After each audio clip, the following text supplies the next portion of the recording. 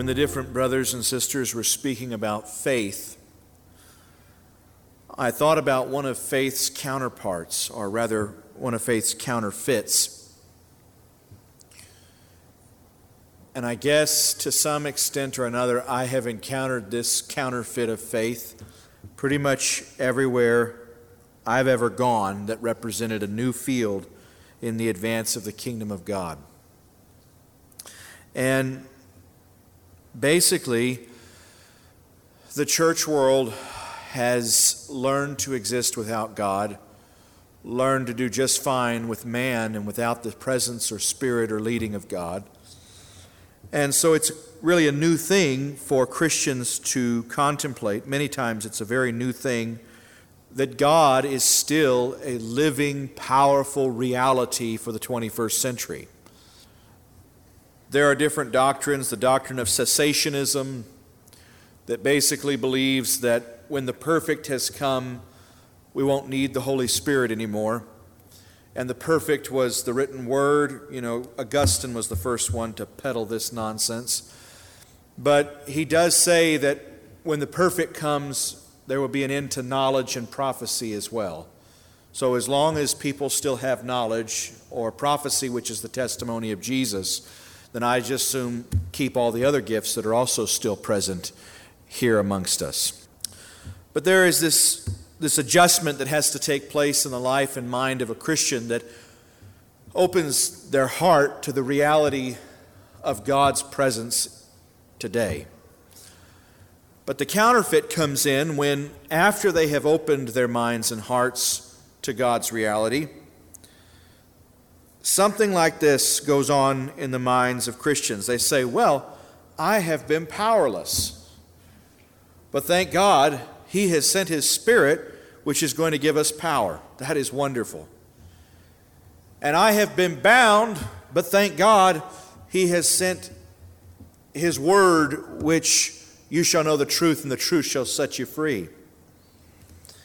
And I have been dry, but He has sent His grace and His water into my life. And I have been hopeless, but He has brought me joy and purpose. And all these things are true, but some kind of counterfeit starts to creep into our minds when we say, God is so powerful and so wonderful, He's going to change me, and I can just be a bystander to the process.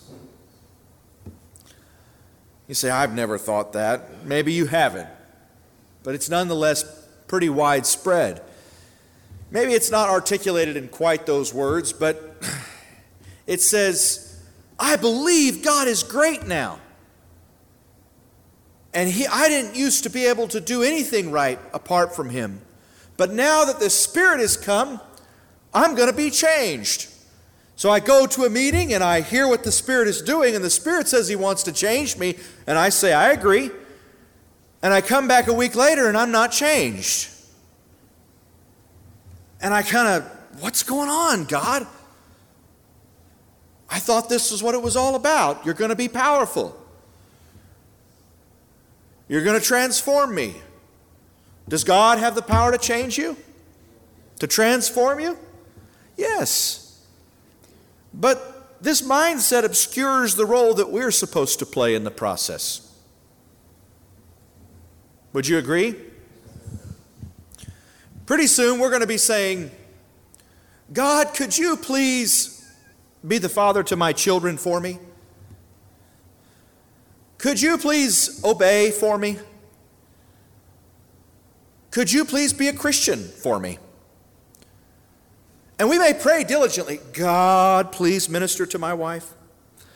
Please, please minister to my wife. And we wake up the next morning and she doesn't seem very ministered to. We can even pray, God, please weed my garden.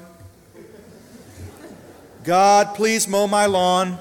You're a good God. You can do all things. Please, Lord, be a friend to my friends. And the Lord is looking at us saying, what did I make you for?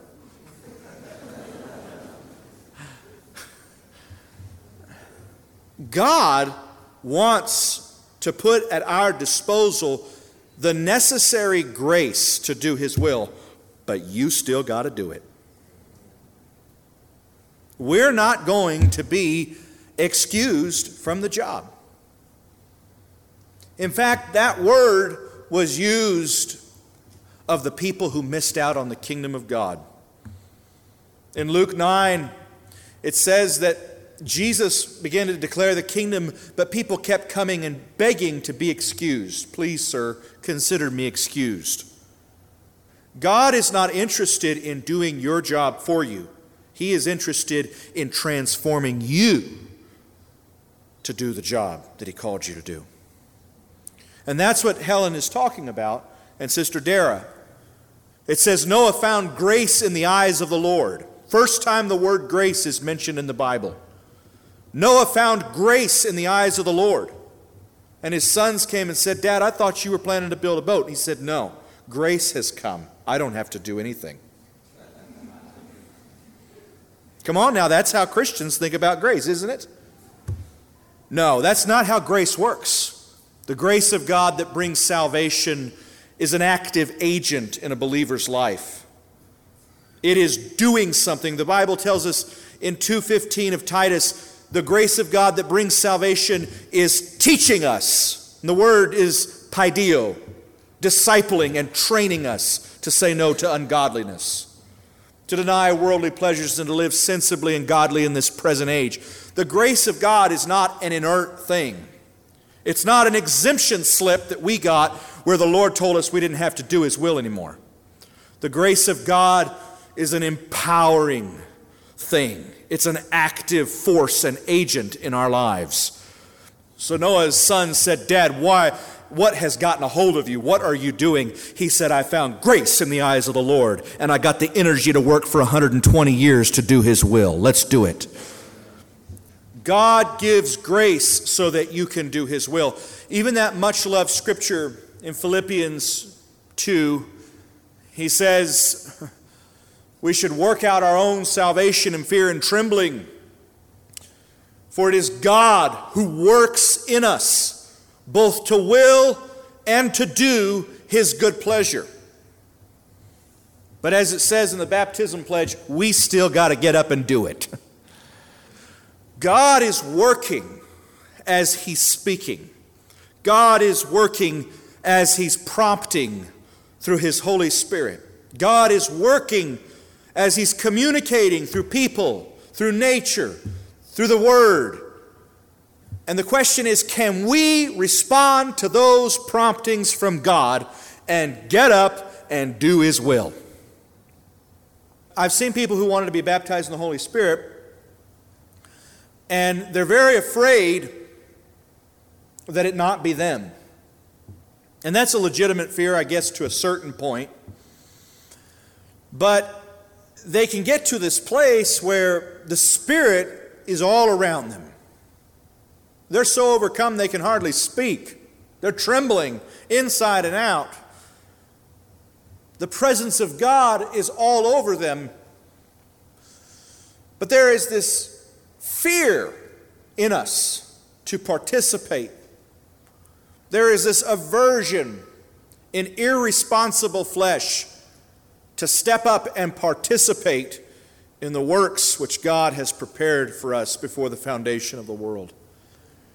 And so I've told people that that's what the baptism of the Holy Spirit represents. It really represents an incredible paradox of total surrender combined with total participation. You can say, God, please receive the Holy Spirit for me. He is the Holy Spirit. Doesn't need to receive it. God, please worship for me. Please pray for me. No. These are things that He gave us to do so that we could become partakers of His divine nature, Peter said. To us has been given exceedingly great and precious promises so that we might become partakers of His divine nature. He does not want us to sit by and stay the same. He wants us to become like Him. And so when someone is seeking the baptism of the Holy Spirit, they cannot have this attitude that says, okay, here I am. I'm hanging here like your limp and ready rag. I'm inert. I'm lifeless. Have your way. That's not what the Bible says.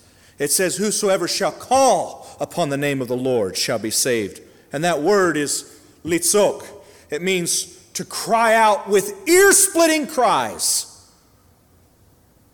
The prophet Isaiah says there is no one who will stir himself up to lay hold of the Lord. God is not going to do your seeking for you. He is not going to do your praying for you. He is not going to do your crying out for you. He is not going to speak in tongues for you. He is not going to love for you. He's not going to be a friend for you. He is going to empower you to do His will. And there are many Christians who are willing to pray, but who, after they encounter grace, are unwilling to pick up a board and a nail and start building the ark. And God does not give us His full plan in one moment. He does not reveal to us His perspective from omniscience. We have a finite view. We have a limited vantage point. That's why it involves faith. But we have to be like Peter, where we say, Lord, if this is you, command me to start participating. And then we say, okay, God, I'm going to take one step out here. And if I feel your Holy Spirit, I'm going to take another one, and another, and another, and another. And we begin to walk and live by the Spirit. Many Christians are willing to pray. And they say there's power in prayer. And there's not power in prayer. There's power in fervent, effectual, heartfelt, humble prayer. There is not power in all prayer. We have to pray as the Lord has taught us to pray. So it says Jesus, who had all the fullness of God inside of him. In Hebrews 5, verse 7, it says that he prayed with loud cries and tears to the one who was able to save his soul from death, and he was heard for his reverent submission. If we want to be like Christ, then we got to learn to get a hold of God like he did. We can't say, I came to the meeting, I didn't feel anything. We got to come into a meeting and say, God, I'm not feeling anything. I've got to seek your face until I lay hold of the Lord tonight.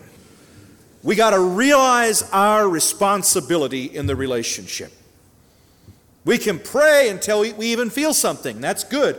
But then when we feel something, if we don't act on it, if we say, okay, God, I prayed for so-and-so. That's good, but you better be listening for God to say, now get up and go and speak and do and love and minister. He is not going to be a Christian in our stead. I have faith that God's going to do it. No. That's not faith.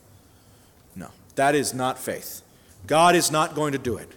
God is going to help you do it. And you can say it's God. You can even say it's not you, just so long as you make allowance for the fact that you're still doing it. Isn't that what Jesus was saying in Matthew 10? When you're drugged before rulers and governors, do not be afraid about what you're going to say and how you're going to say it. In that very hour, the Spirit of my Father will give you what to say and how to say it. And then he says, it will not be you speaking, but my Father speaking through you what you're going to say and how you're going to say it. So I'm fine with that kind of contradiction. It's not me, but I'm still doing it. That's great. That's what we need.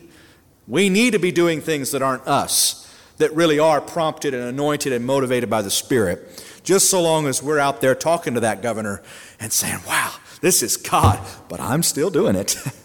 I'm not staying at home behind my locked door praying God will go for me. Thank you, Jesus. And why? Why do we want God to do it for us? Is it just honor and respect for how much better He is than us? No. It's because to step out in obedience requires vulnerability. Amen. And we still have an image that we're needing to protect. We still have a self that we're needing to preserve. And the best way to die is to humble yourself through obedience. I shared that at the Bachelor Fellowship. A lot of times humility is confused with passivity. I've been in churches where they said that you couldn't confess that you had received the baptism of the Holy Spirit and spoke in tongues because that would be pride. What? Where did you get that? I've been in churches where you couldn't stand up and speak the anointed word of God because they said that would be pride. And what they think humility is passivity. Staying deferential with a soft voice and just being oh so sweet. The more you got of that, the more you are a Christian. But is that the biblical standard of Christianity? Is that the biblical standard of humility? I would challenge anybody, who is more humble than Jesus? Let this mind be in you, which was also in Christ Jesus. But humility is not passivity. Humility is obedience. Let this mind be in you, which was also in Christ Jesus, who humbled himself by becoming obedient. And he gives grace to those who get off their seats and become obedient. That's real humility. No matter if it makes you look proud or it makes you look humble. What you look like doesn't really matter.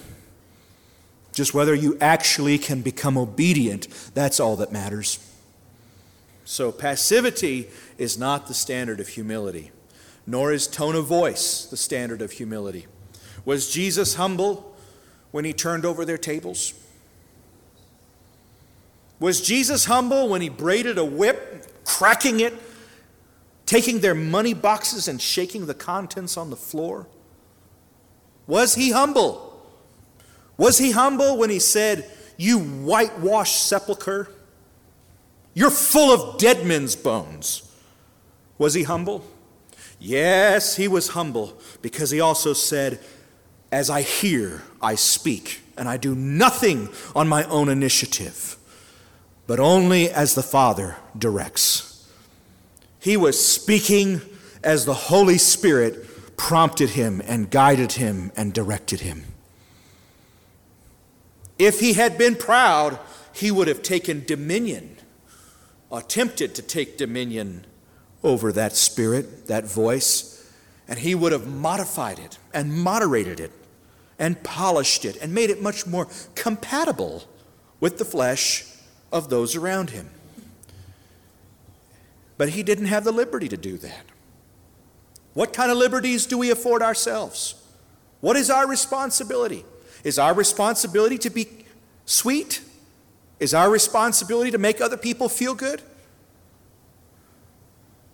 I ask myself from time to time, God, what is my responsibility? I want to bless people. I want to encourage people. I want to give them hope. I want to comfort people. I want to strengthen their faith. And all of these things God is going to do. But he hasn't given me the liberty to do any of them on my own initiative. All he wants of me is to learn that I'm not allowed to do or say anything without his prompting. We humble ourselves by becoming obedient. And every time the Spirit starts to move, he's wanting you to become obedient and to advance his dominion, his kingship in the world that you live in. Amen. I don't have the liberty to set my own pace. I don't have permission to choose my own course. I don't have the mandate to make others feel good. I just have the requirement to stay in lockstep with the prompting and leading of your Spirit. Oh God, help me. Help me, Jesus, to humble myself by becoming obedient. So real pride is taking dominion over the things of God and doing them in our modified, moderated, polished up version. Real humility is just being willing to go out not knowing where we're going. This command I entrust to you, Timothy, my son, in accordance with the prophecies previously made concerning you, that by them you fight the good fight, keeping the faith. and a good conscience, which some have rejected and suffered shipwreck in regard to the faith. No soldier in active service entangles himself in the affairs of everyday life, so that he may please the one who enlisted him as a soldier. What I'm talking about is all the tangles that can trip you up. Even the good-looking tangles, even the religious tangles, even the sweet tangles, the deferential tangles. Why does a soldier choose not to entangle himself? So that he may please the one who enlisted him. You cannot please your enlisting officer if you are an entangled person. How many of you ever asked someone to come participate in some project? Let's say you're going to build a house or something, and you ask somebody to come participate in that project. They say, count me in. I'm on board. Put me on your team. First night comes around. We need to do some clearing. I really want to do it, but there is something going on tonight, and I just cannot break free. No problem. Goodbye. Hi, we're about to lay the foundation. Could you help us tie rebar? Oh, boy. I would, but I got this family engagement and not going to be able to do it. How many of you enlisting officers have bit your tongue more than once? You cannot please the person who hired you if you're entangled. Because when opportunities for service present themselves, you're doing something else that's oh so important. I'm just trying to illustrate what Paul is trying to say. He said a soldier won't let himself get sucked in and entangled in normal life because he's got to be on call. He keeps his pack by the door, his weapons ready, his helmet on top. And all he needs is an alarm. And he's ready to march. If you are an entangled person, you cannot please Jesus, who is called the captain of your salvation. Because every time he calls you, you say, Lord, I'll be right there. Just please give me a minute. And the opportunity passes you by. We have to get to the place where we only have one priority, and that is to step out when he says go, and to stop when he says halt. To the right, to the left, up, down, it doesn't matter. If you get engrossed, no matter how good those things are, if you get engrossed in something, you're not going to be able to please your commander. You know what? God is going to do something, brothers and sisters. We are at a turning point. We are at a pivot point in the history of our fellowship, but in the history of the world. We can feel it. We can feel it in the meetings, in the prayer. We can feel it in the Tuesday night prayer meetings. We can feel it when we hear that people are coming from China and Indonesia and Malaysia and India and all over the world. Every continent is represented. We can feel that something is afoot. And I want to warn you about the things that can entangle you. You don't have your priorities set. You don't have this obedience that is the real sign of humility. You don't have that. You're going to miss your time. It's going to walk right past you. God is going to start calling together people who are less qualified but more available. God doesn't call people half the time based on their ability, but based on their availability.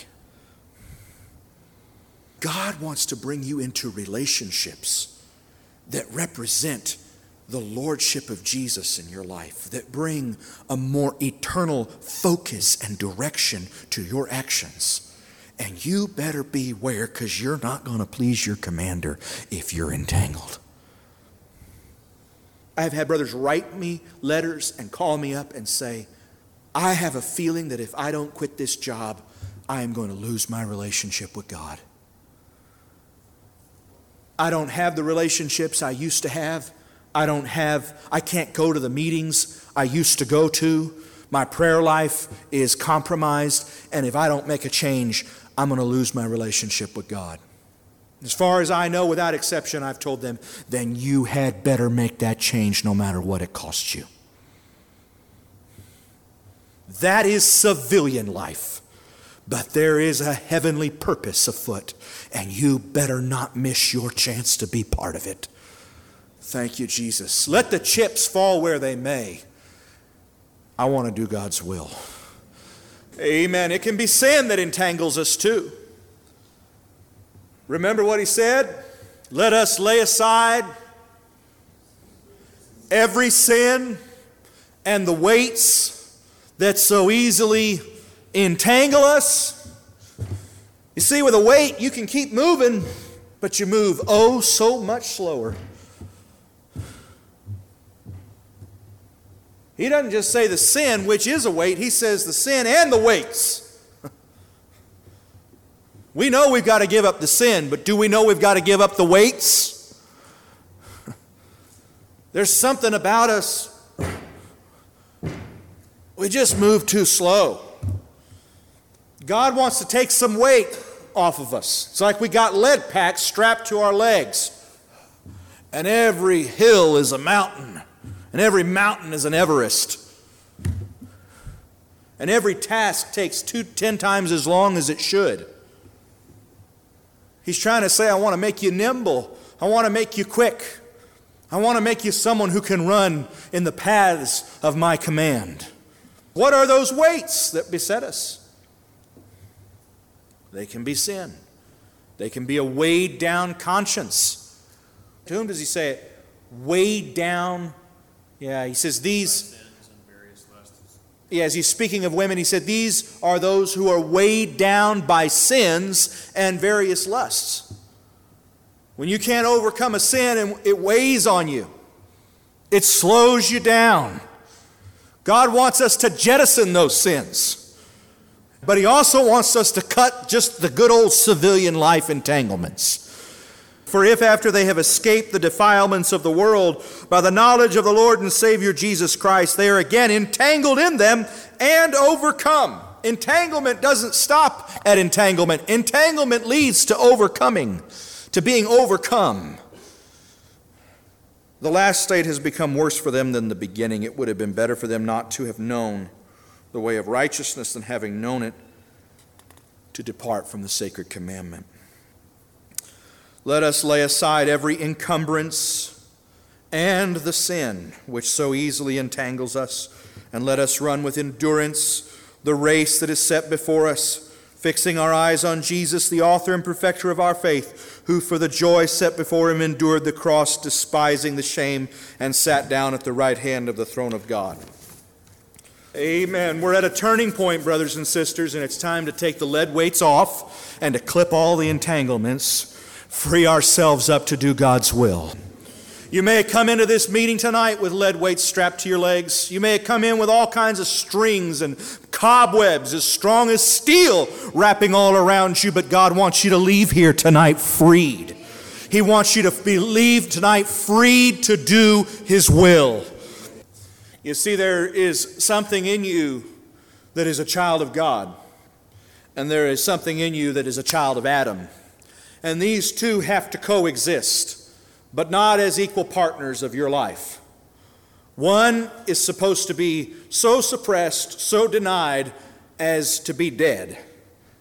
He is supposed to be 6 feet under the blood, under the baptismal covenant, under your pledge of a good conscience. And the other is supposed to be being renewed in the likeness of God, being transformed. So whenever you encounter an opportunity or even the Word of God or any juncture or crossroads in your life, your flesh is going to have an opinion and your spiritual man is going to have an opinion. And if you give these equal voice, the flesh is going to take over.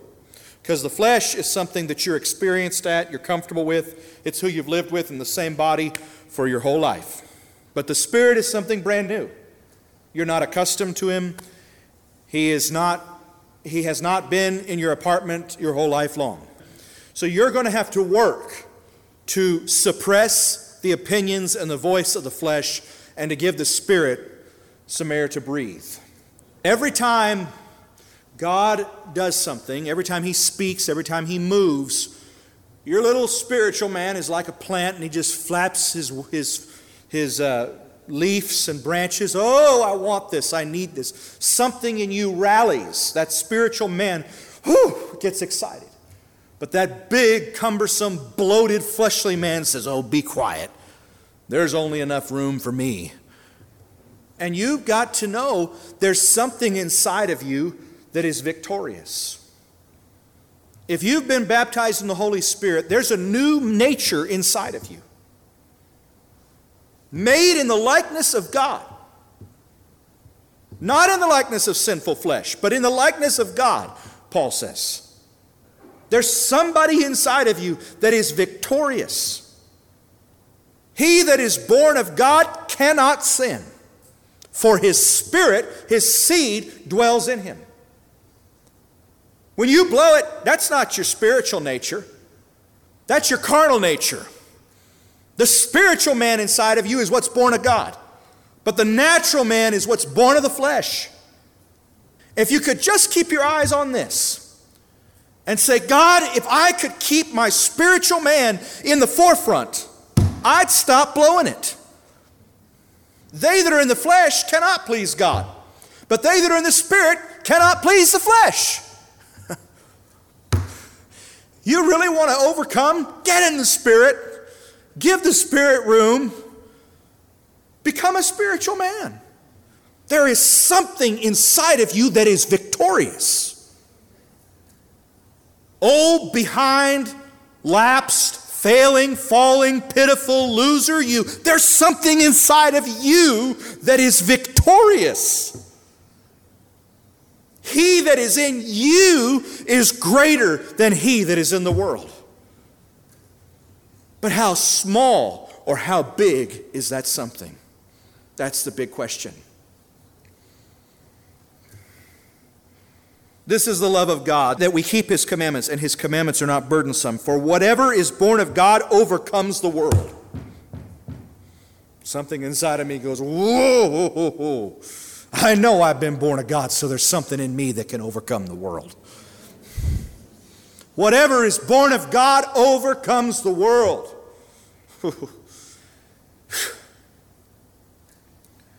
You've just got an imbalance.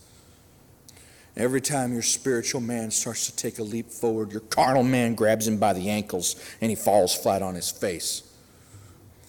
Kick back really hard and keep moving. Amen? You are from God, little children, and have overcome them, because greater is He who is in you than he who is in the world.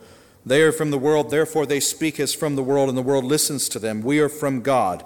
He who knows God listens to us. He who is not from God does not listen to us. By this we know the spirit of truth and the spirit of error.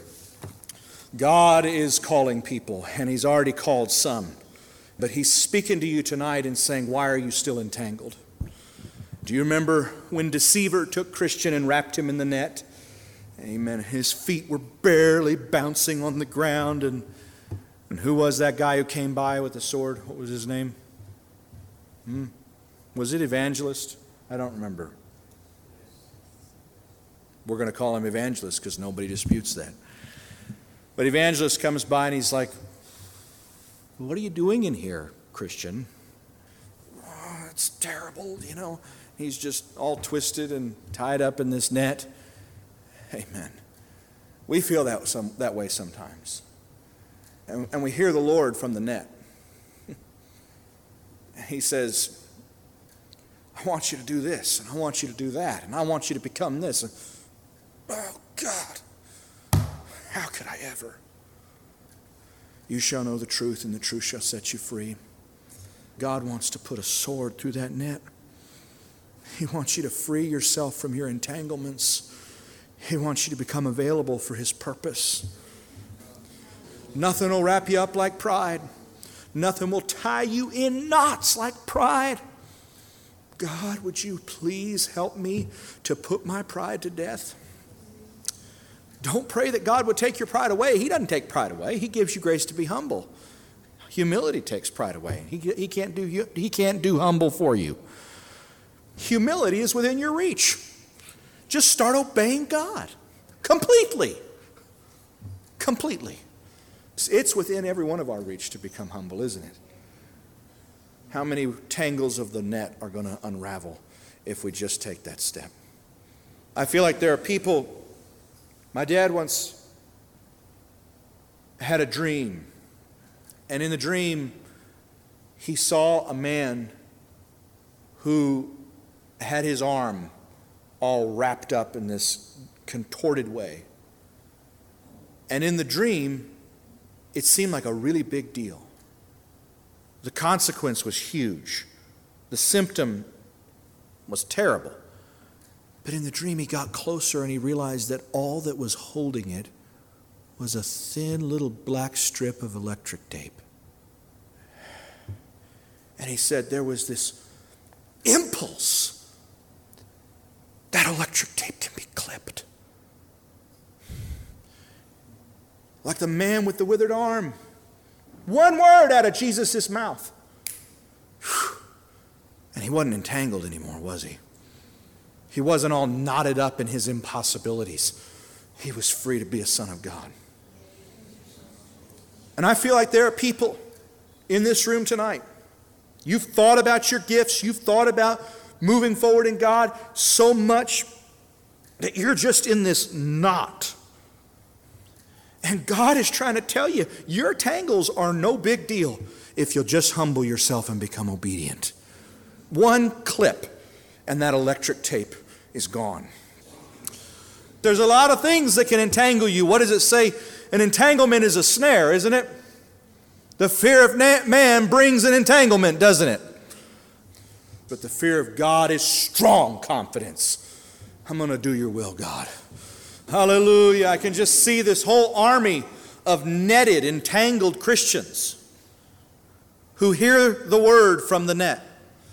Amen. And I can just hear the Lord saying tonight, lay aside every weight and the sin that so easily entangles. Just put it aside. He's telling you can become unentangled, disentangled tonight. One act of faith, one act of obedience, one act of surrender, one big change in your life. And your commander's going to say, oh, you're back on the project, I see.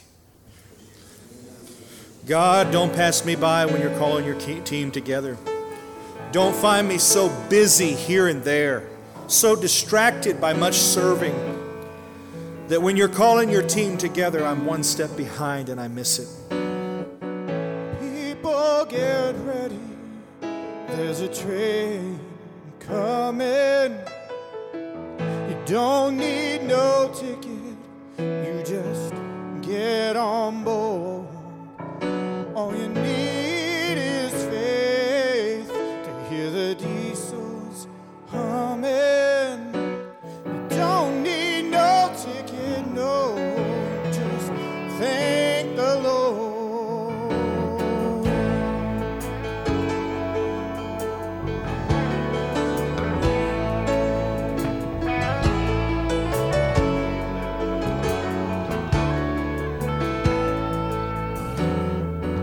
People get ready, there's a train to Jordan.